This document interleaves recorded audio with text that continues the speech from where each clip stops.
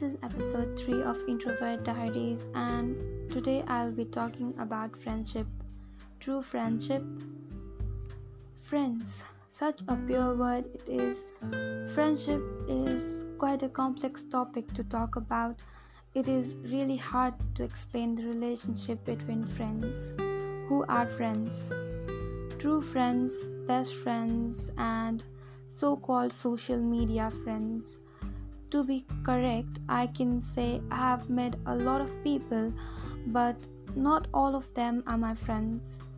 Not everyone we meet are our friends. Friends, these creatures are special. They are there when we are not in our best of forms. They are honest. They don't care if we get hurt, just to speak the truth and help us grow.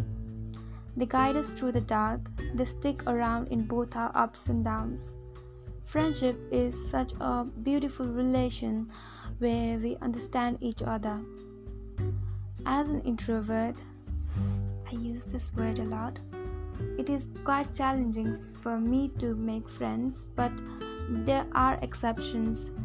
Sometimes we can be friends with a person in just few minutes of talk. When the energy resonates, everything makes sense. It feels like we have known the person for ages. I have few true friends and the friendship is beautiful, but the type of relation with each of my friends is different. I have friends with whom I have known for a decade, and I have friends whom I have known for few years or months. But the connection we share is different. Some of my friends treat me as a sister or even cousin. Now, let me talk about ruined friendships. I know that hurts. The person so close to your heart suddenly behaving as if they are strangers. Slowly, the chemistry between you vanishing and friendship becomes an old story. It really hurts to see your friend saying goodbye. It leaves a void in your heart. It was a mistake not to talk about the fading relation we had. Our friendship was worth a compromise. In every relation, we have to compromise. It doesn't always mean a loss until we have that zing.